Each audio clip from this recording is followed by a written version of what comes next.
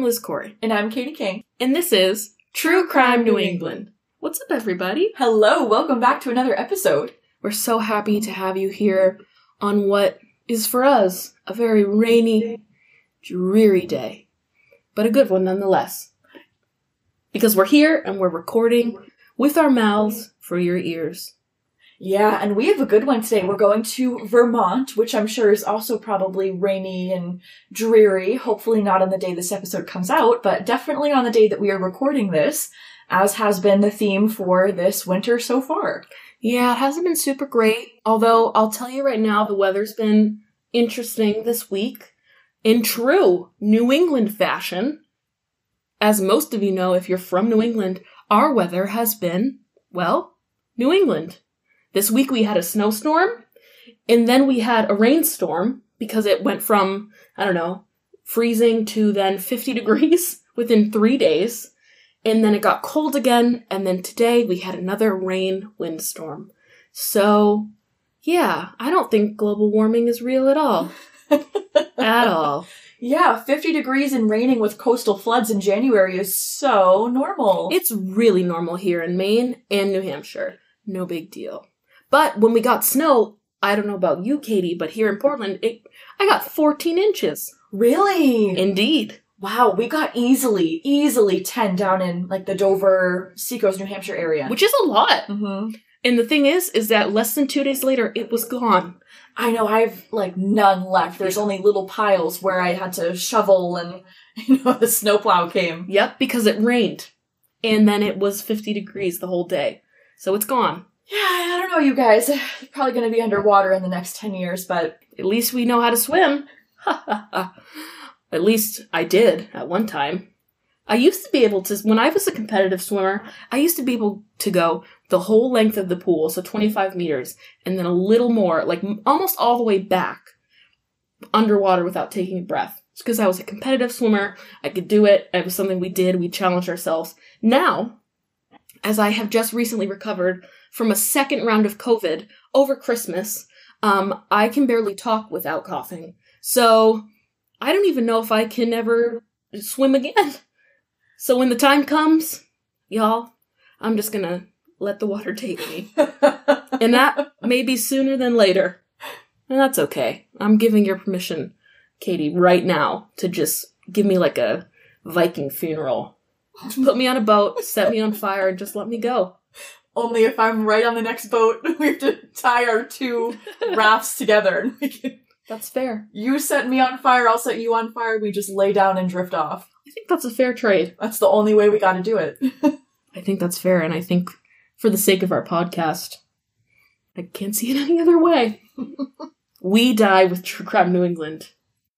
True Crime New England dies with us. Okay, true though? Well said. And on that terrible, terrible note, and on that awful segue, let's move on to something more positive briefly, and then to classically get bad again. Like we do here. You guys know. George S. bought us 2 coffees after each of our past 3 episodes, so 6 in total. Thank you, George. George is single-handedly buying us Aroma Joe's and Dunkin's, and it's great, and you are a very kind man. Thank you, George. Thanks, George. And this case we have today was suggested to us by 2 lovely listeners, Jessica K. via our Instagram DMs, and Whitney B. via our email. Jessica, Whitney, thank you so much. This is a really interesting case. Would have never found it on my own, so thank you for suggesting it. I think everyone should stick around because it really is a classic, just true crime case that I feel like no other podcast will really just cover because it's run-of-the-mill, but it's so messed up.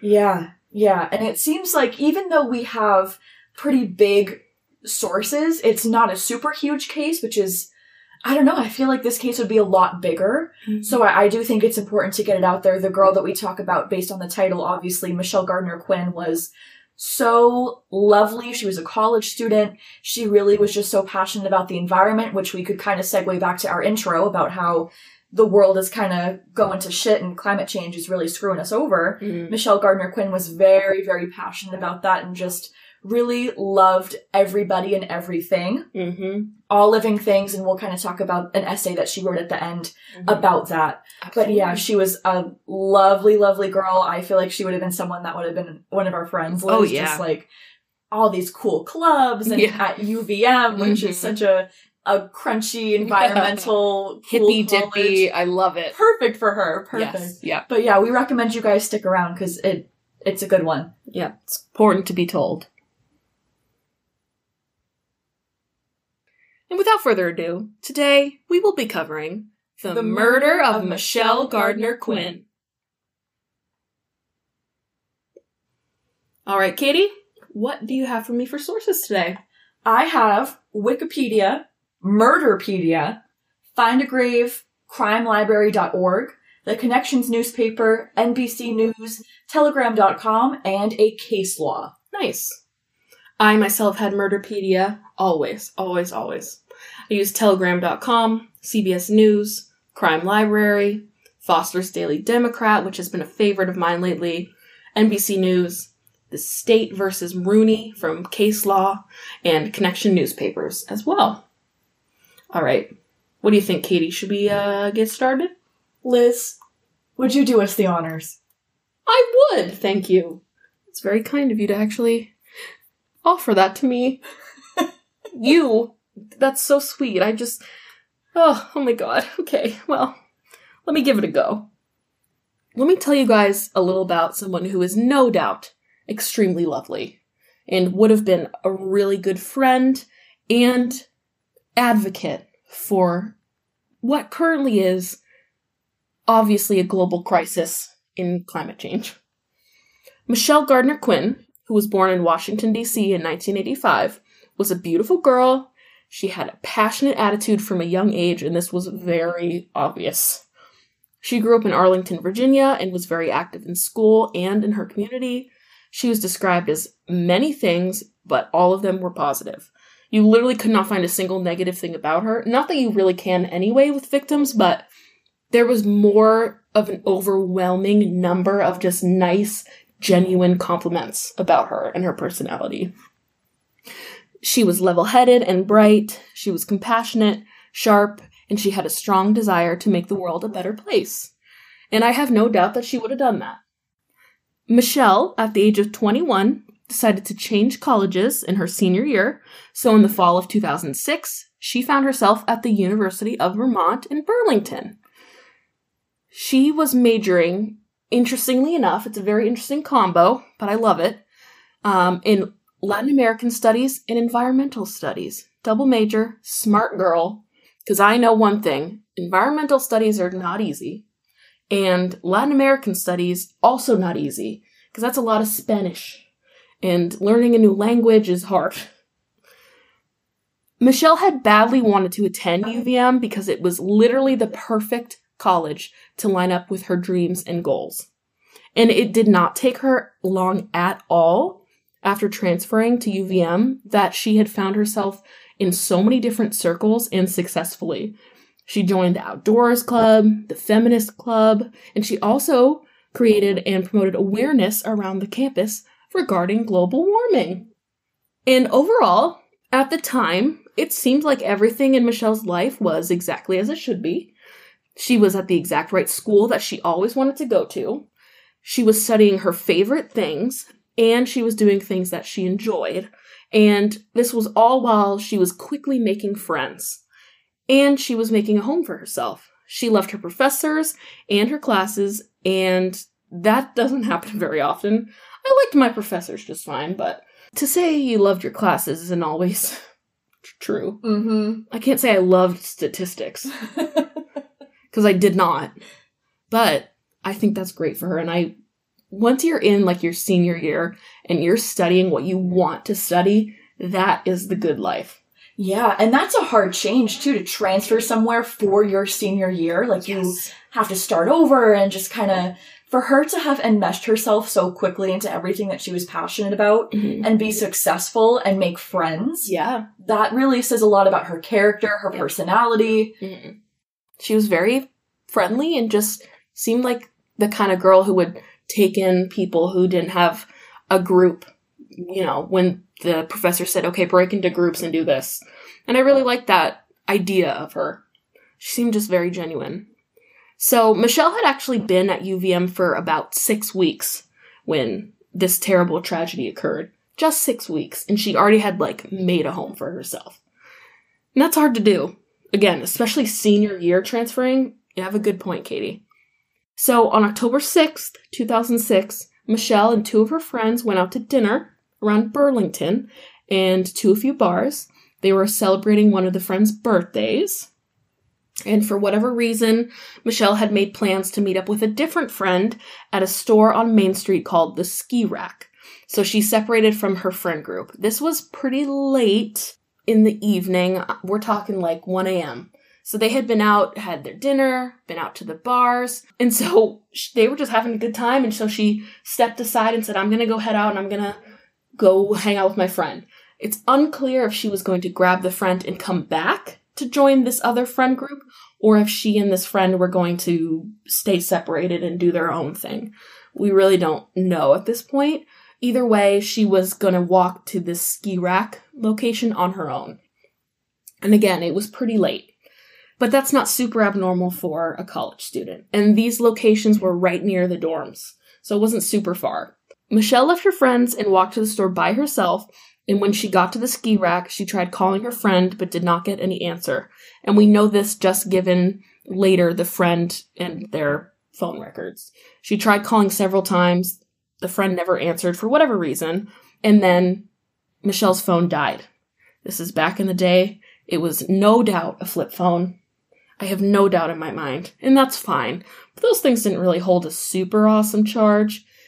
If it did, she probably hadn't charged it in 4 days. And it was running on the end, So there she was waiting in front of the ski rack without a working cell phone. And now she was alone. It's nearly 2 a.m. and she's waiting, hoping her friend just arrives like they said they would. Michelle borrowed a cell phone from a passerby to call this friend, but after a few tries, she still couldn't get in touch with them, and instead she decided to call a different friend. She got in touch with this person, they exchanged some words, everything was going okay. I think she just called him to let him know, hey, what's up, I couldn't find so-and-so, I'm outside of the ski rack, was supposed to meet her, can't find her, not here, my phone's dead, I'm fine. Yeah. Surveillance footage from a jewelry store on Main Street showed Michelle walking with the passerby, an older male who looked like he was in his 30s, at about 2:30 in the morning. The next day on October 7th, Michelle was reported missing when she never showed up for a meeting with her parents, who were up from Virginia visiting for Parents' Weekend. She was last seen earlier that morning, of course, walking back to her dorm room in Burlington after the night out with her friends. 21-year-old classmate and very good friend of Michelle's, Tommy Lang, reported that he was the friend that Michelle called and spoke to after she couldn't get a hold of the first friend. The two had actually grown up together in Virginia, and it would make sense that he was the one who she called. Right. They had grown up literally alongside each other. They were very, very good friends, and it seemed like he was kind of her person. Yeah. She had friends, she met them at school. It's just not the same when you're meeting someone and you've known them for a couple weeks. Yeah. Versus your good friend that you've grown up alongside. So I really am not shocked that she called Tommy. Yeah. And Tommy stated, quote, she sounded completely fine and normal and exactly the way she did when she left us. There wasn't anything that made me worry or made me suspicious that anything was going on. Her tone of voice was normal. Everything was to be expected. She just kind of called him and said, hey, my phone died. What's up? I'm fine. Yeah.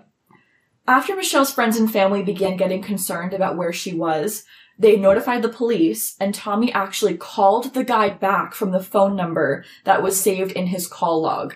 I really think Tommy was an OG murderer, honestly. Because this guy, top-notch police work right there. That's a good... I would be a little anxious to do that, because it's a stranger, and I didn't know if it was a man, or maybe Michelle, clarified that, but I don't know. It's a stranger. Did they have my number?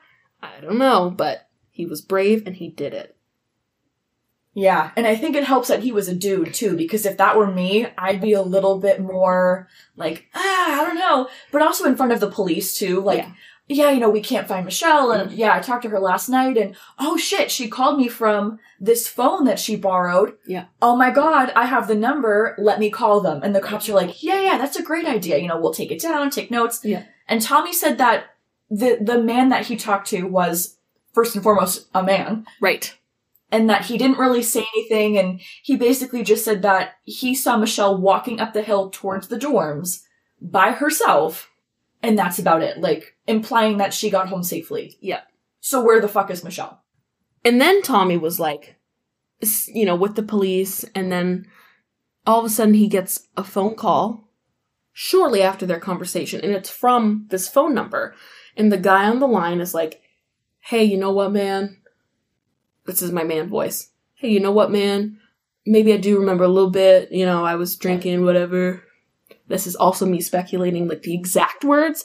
But really, at the end of it, the man on the other line told him that he thought maybe Michelle, was going to call a cab or something. Very unclear, and Tommy said that he really didn't recall the man telling him a whole bunch. It was kind of vague, which is kind of suspicious. So obviously, a search went underway because clearly something was up. Maybe her friends initially thought, maybe she went to her dorm, crashed, whatever. But once she didn't show up for parents' weekend, it was real obvious, and this was getting serious. So once searches went underway, the entire town of Burlington was scoured, and wooded areas surrounding it were looked at, and there was nothing to be found. Until 6 days later, on October 13th, 2006, when some hikers found Michelle's half-dressed and beaten body 15 miles away at Huntington Gorge in Richmond, Vermont. Essentially, she had been stuffed into a crevice and then was covered with leaves and twigs. An autopsy was obviously immediately performed because this was not an accidental death. This was very suspicious. And it was discovered that Michelle had been strangled and also beaten with a blunt object about the head. It was also very evident that Michelle had been sexually assaulted immediately prior to death. At a press conference on October 13th, police announced to the public that Michelle's body had been found. This same day, police arrested 36-year-old Brian L. Rooney on separate, unrelated charges. Brian was a construction worker with several prior arrests, and he was arrested on charges for sexual assault and lewd contact with a child in Caledonia County, Vermont, which is atrocious. Yeah, and my theory when I was reading all this was thinking, okay, they had an idea that this man was involved because they had his phone number. They probably linked it to him at this point, and they needed to nail him on something. And they couldn't nail him quite yet with Michelle's body because they didn't have any DNA evidence quite yet. So they looked into his history, whatever, they found some stuff, and they were like, let's arrest him on something we can get him for, hold him, and then once we get the evidence back that's not circumstantial, we can arrest him and have him already in our custody. That was my thought. Yep. But maybe that's just me. I don't know. Does that make sense? Absolutely. Especially with his other crimes. Ugh. Oh my god. Some of his other past charges included lewd and lascivious conduct with a minor in Essex County, Vermont, sexual assault of a minor, sexual assault of an 18-year-old female after shoving an ether-soaked rag over her face to make her lose consciousness, as well as federal charges back in 1998. A lot of the charges occurred over 80 miles from Burlington, and Brian once lived in Gilman, Vermont, over 100 miles from Burlington. Brian's former girlfriend also said that he had threatened to kill her multiple times. He also had 3 separate children with 3 separate women, which is very disturbing. Not that he has 3 separate baby mamas, no, but that he has 3 children. Like, a man who is a criminal towards minors has kids of his own. Right. Even though Brian was arrested on separate charges, and these charges specifically were not in relation to Michelle's murder, it was revealed that he was the last person to see Michelle, and that when Tommy called back the number of the man who let Michelle use his phone, it was Brian. Right. And police are like, oh, who is this now? Took down the number, found out it was Brian, looked into his history, were like, oh shit. Arrested him on charges they could arrest him for, and then started the investigation on his connection to Michelle's murder. And the more they dug into this man, oh my God, I was reading some of these things and I was like, yeah, so it was him. It's him. Okay. Because he had, I don't know if you saw this, Katie, but there was so many things. An ex-wife who said that they were married like 6 months, and I imagine it was very torturous for that 6-month period. But basically, she couldn't leave Brian, and then she finally was able to, but she was so afraid to leave him, which happens so often, as we know. But she claimed that her husband often drugged her. That was his main, method, which checks out with the thing you just said about the cloth in that girl's face. And this ex-wife said that he would often do this so that he could rape her, which, Michelle's body was sexually assaulted, and then what we know from what you just said, Katie. Also, apparently, this ex-wife said, and this is an official, affidavit, it's official on the record. Apparently, Brian also threatened to kill this woman on more than one occasion, and is quoted in this affidavit as saying, quote, "If you keep this up, I will bash your head in." Which, if you remember, guys, the autopsy report showed she had some blunt force injury to her head. Crazy. And also, he threatened to hurt her, kill her, if she ever left with their daughter that they shared. Which, again, how does he have children? How is he able to procreate? This man is a monster. Also, I discovered in my research that he once tried to hire a hitman to kill one of his ex-girlfriends. What? First of all, anyone who tries and do that is literally an idiot, because that never works. It's always going to be a cop or somebody who just is going to take your money, so don't even try. Stop. You're going to go through 9 candidates before you get to one, and it's not going to work. But that's serious. Yeah. This guy is more than capable of killing a young woman and hiding her body in a gorge. Oh, God. Terrible. Police also came to the conclusion after speaking with a lot of Brian's family members and friends, and they told them, wow, it's so weird that you're looking into that case where the girl's body was found in Huntington Gorge. Brian lives 5 miles away from Huntington Gorge and frequents the area. He goes on his weird loner walks, and I go on walks by myself, I go on hikes by myself, whatever. Sure. When he's doing it, it's weird. Okay? Yeah. You know that he's up there mumbling to himself and pacing and, I don't know, no one likes me and I can't get a girlfriend and I hate women. Yes. He's, yeah. Yeah. And you know what? I just know he probably has, something in his pocket that could hurt someone if he needed to. And plus, Katie, you don't have prior convictions of sexual assault and being a predator. You're fine. But you're right. Something about him walking in the woods by himself is very creepy. He kind of reminds me of the bridge guy from the Delphi murder case. I picture him wearing, a newsboy cap for some reason. I don't know why. There's no pictures of him in a newsboy cap. But he gives me that, dirty, pockmarked, kind of just greasy man vibe, where he's up to no good always. Mm-hmm. And you don't have to know his history to know that he could have some evil in him. Correct. And he does, so... Just several days after Michelle was reported missing, Brian was seen in a local business with cuts on his hand that would suggest defensive wounds, as if someone or something had been fighting back against him, perhaps. Oh, like a kitty cat. Oh, no, you mean a person. That's, the most common response to that is, oh, this is from my cat. All the time. It's have you seen what a cat scratch looks like? It's thin, kind of rugged. No. This is, human nails are very different.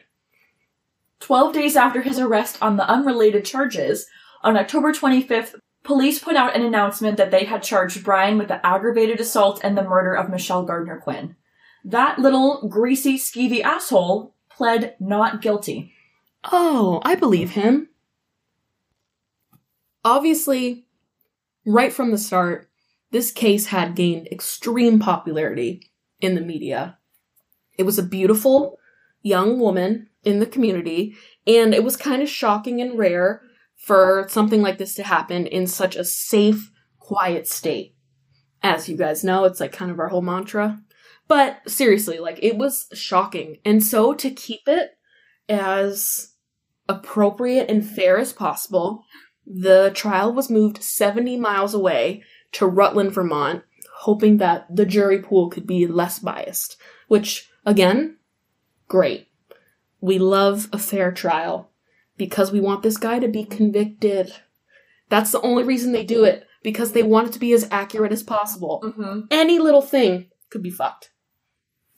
Yeah, and he even told the detective after he was arrested for Michelle's murder, he, like, gestured to a detective and pulled him aside and stated, quote, "I honestly don't know what I did that night. If I did it, I deserve to die." So that's, like, really guilty sounding. Absolutely. Like a cop-out a little bit. Mm-hmm. Oh, God. Is he trying to claim that, like, oh, I was drunk. I wasn't myself. Because that's a bad defense and it's not going to hold up in court, buddy. Yeah, or the whole thing where people are like, oh, I blacked out. I just get so angry and passionate that I black out and I don't remember what happened. No. Boo. Yeah, boo. Tomato, tomato, tomato. That's not how it works, buddy. Sorry. At a following press hearing, Brian's lawyer did a little oopsie-daisy and accidentally revealed confidential information about DNA evidence, which then forced the trial to go under lock and key. Oh, dang. Sounds like a really good lawyer. Man, maybe he had stage fright? Jeez, or maybe it was his first trial? Every lawyer has a first trial. True. Poor Brian for this being his lawyer's first one. I made that up. I don't know if that's true, but that's a big whoopsie-daisy. Yeah. To make. Like, for real. Yeah. That can jeopardize everything. And not even just for the defense team, but also for the prosecution. You could have everything thrown away. You could have certain evidence thrown away. You could have a new jury pool have to be selected. You have to be really careful. So, yikes. Right. Meanwhile, people of the town, especially in Burlington, are, like, sharpening their pitchforks and readying their torches. Right. Because they're all amongst themselves realizing if this guy is responsible, which, hello, everyone knows that he is, Vermont doesn't have a death penalty. Yeah. So everyone was like, burn him! We're gonna stab it! Like, everyone was just really getting very, very fired up. Yeah. And for good reason, because a young college student, a member of their community, a beloved member of their community, right, was just murdered, kidnapped, dragged to a gorge, yeah, sexually assaulted, beaten, and then had her half-dressed body shoved in a crevice. Like, and this shit doesn't happen in Vermont. Yeah, no. So that's also why everyone was really, really upset, because they were just shocked, they were devastated, and then they were also really afraid. Like, if this happened to someone like Michelle, who's the salt of the earth, literally, what else could happen, or what else has happened that we don't know about? Exactly. Yeah, well said. That being said, once this trial happened, it was largely based on one thing: DNA evidence, which is good because that's a solid physical thing. A lot of times, as most of you guys know, if you're into true crime, circumstantial evidence just won't cut it. It does a lot, like, you know, it's like, okay, look at all these things, like, here's the big picture, like, duh, but here's the one thing to nail it down. Mm-hmm. DNA. In this case, which is a great thing. I'm so happy with the technology advancements this world has made, because damn. Now this guy, my God, he is, have we said he's stupid yet? Because he is. But he wasn't really careful like he should have been. Not that I'm giving him advice, but he was a little sloppy. Obviously, we covered the circumstantial evidence, the surveillance footage, the phone calls from his phone, him calling Tommy back to say, oh, I think she might have called a cab, but I don't know. But then, at the trial, it was revealed, after the lawyer made the little whoopsie-daisy, there was, in fact, DNA evidence, and it totally nailed Brian to the crime. And I think once the defense realized that, as we can kind of tell in a few minutes with their defense, they realized that they were absolutely screwed. Mm-hmm. So screwed. The state immediately dropped a massive bombshell at Brian's trial. They presented a rectal swab, which was taken from the body that had sperm matching Brian's DNA on it. Brian's DNA had been taken as mandated by the court shortly after his arrest on the unrelated sex crimes. Betty didn't think that molesting a child would get him, here, buddy. Stupid idiot boy. So yeah, he's standing here on trial for murder, and they have his DNA. They have this DNA from Michelle's body, and wouldn't you know it, it matches. Marcia LaFountain, a forensic scientist at the lab who worked on the case, had testified that the results of the DNA profiling indicated that the probability of randomly selecting an unrelated individual in the general population whose DNA matched the sample from the semen collected from Michelle's body, as well as the DNA sample taken from Brian, was approximately 1 in 240 quadrillion. That is literally a number a 6-year-old makes up when they say, "How high can you count? I can count to 240 quadrillion."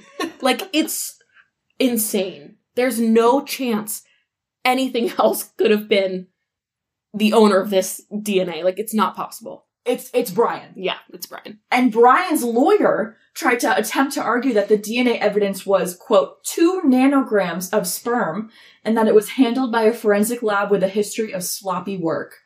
He also tried to say that because of this, they shouldn't consider this as having enough evidence to convict Brian. Unreal. Stupid. You can't argue with DNA. No, you can't. And not these days, okay? And that includes 2006, 2008, I think, when this trial happened. Because, come on. Science is science. And you can argue all day long about the amount of sperm, the amount of this, that, but you don't need very much to confirm anything. And with DNA, it's so small that even that small amount can prove just enough. When you zoom in with a microscope, there's a huge section of DNA in there. And when it matches so perfectly, like 1 in 240 quadrillion perfectly, come on, man. You're fucked. Sorry. Hate to say it, but bye-bye. So yeah, the state was like, okay, sure. I get it. Doesn't seem like a lot of DNA. You're right. But here's the thing. The procedures done in the lab were up to code, and they were done with full quality assurance, and they are done like that always. Doesn't matter if it's a murder case, a hit-and-run case, a sexual assault case, doesn't matter. It's all done up to code by trained professionals. Doesn't matter if the sample is 1 nanogram or an entire pile of sploosh. Doesn't matter. And the defense is kind of like a just last-ditch, let's just try it out for funsies. They were like, here's some evidence to show that there were some mistakes made in this lab. Like DNA mistakes. And, they've bumbled some other things before. No big deal. Yeah, that didn't work even a little. The jury was not having it. At that point, the jury was like, can we just move? Like, I'm hungry. I'm tired. This has been weeks. This guy is so guilty. Look at him. Just look at him. It was so obvious. Just by the DNA evidence, by the circumstantial evidence. I know in a court of law, legally, the circumstantial evidence doesn't hold as much weight, but in a jury, I feel like if I was a jury member, I'd be like, hello? Like, that's a big deal to me. Right. He was the last person to see Michelle. Mm-hmm. Michelle's friend Tommy, who she spoke to on the man's borrowed phone, called the borrowed phone back, and guess who was on the other end? Brian, who was here before us in court. Peculiar. Duh. On October 17th, 2008, just shy of 2 years after his arrest for the murder of Michelle Gardner-Quinn, Brian was sentenced to life in prison without the possibility of parole. Per Vermont law, this was the only available sentence for aggravated murder. At the sentence hearing, Judge Michael Cuppersmith stated, quote, "You are the lowest of the low." Good. He is. Accurate. Of course, though, don't worry, guys. Brian was like, I'm innocent of all charges.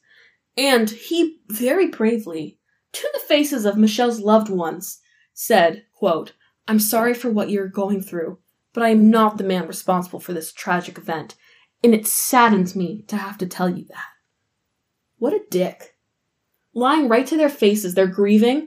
Their daughter was brutally murdered, and he's like, it wasn't me. Sorry. It's awful. I hate that these men, mostly men, say this to these victims' families, to their faces. Like, how can you live with yourself? Like, across the board, Right. But seriously. Like, the jig is up. This is your sentencing hearing. You are going away for the rest of your life. Yeah. And you can't even take a fraction of some kind of accountability? No, it's too hard for men. And sometimes women, who are very guilty of very bad crimes. And after his sentencing, he literally immediately fired his lawyer like a little pussy bitch. And this was in an effort to boycott his sentencing. And he later sent a letter to the court claiming he was, quote, a victim of a public and judicial lynching. Which, does he know what lynching means? Because I think you have to be a different race for that. Thank you. I was just going to say he's the whitest of the white, greasy fucker from Vermont. Yeah. And then, here, get this. His lawyer that he fired later made a statement that basically said, in not, in more words, that he believed that Brian was one of the few clients out of thousands he had represented in over 20 years of criminal defense where he thought there was no hope. Oh, shit. Isn't that bad? Oh, so shit. bad. At the sentencing hearing, actually, Michelle's mom, Diane Gardner-Quinn, took the stand and told the judge and jury what it was like to have to go through the morgue to identify her daughter's beaten body. Later, she stated, quote, there are some people that are so bound in evil, so choked by evil, that they cannot change. And for these people, I feel the death penalty is appropriate. Powerful. So obviously, like most of these guys do, Brian naturally tried to appeal his sentencing. And, to also no one's surprise, he was unsuccessful because he murdered someone. He claimed that the state failed to prove that Michelle's death occurred at the time of her rape, which is apparently a requirement for the charge of aggravated murder, which is what he was charged with. However, in February of 2011, the Vermont Supreme Court told Brian to shut the fuck up, and that his trial was 100% by the books, and that his sentence remained in place. Sorry. Although, nice try. Like, I don't... You did your research, I think? I don't... Like... Womp womp. Brian, obviously, remains incarcerated to this day, although some sources I found said that he was at the Southern State Correctional Facility in Springfield, Vermont, and some sources said he was at a prison in Kentucky. Regardless, bye! Yeah, bye! The nonprofit organization Michelle's Earth Foundation was founded in Michelle's memory, and the organization works to promote the involvement of youth in environmental protection and helps raise awareness about environmental issues, which was something that Michelle was so passionate about. I love it. You can learn more about this organization at michellesearth.org. Her parents also created a scholarship in her name at the University of Vermont. Love it. At a later memorial service, Michelle's brother gave a very powerful speech where he stated that his sister was, quote, a sharp, compassionate, globe-trotting adult.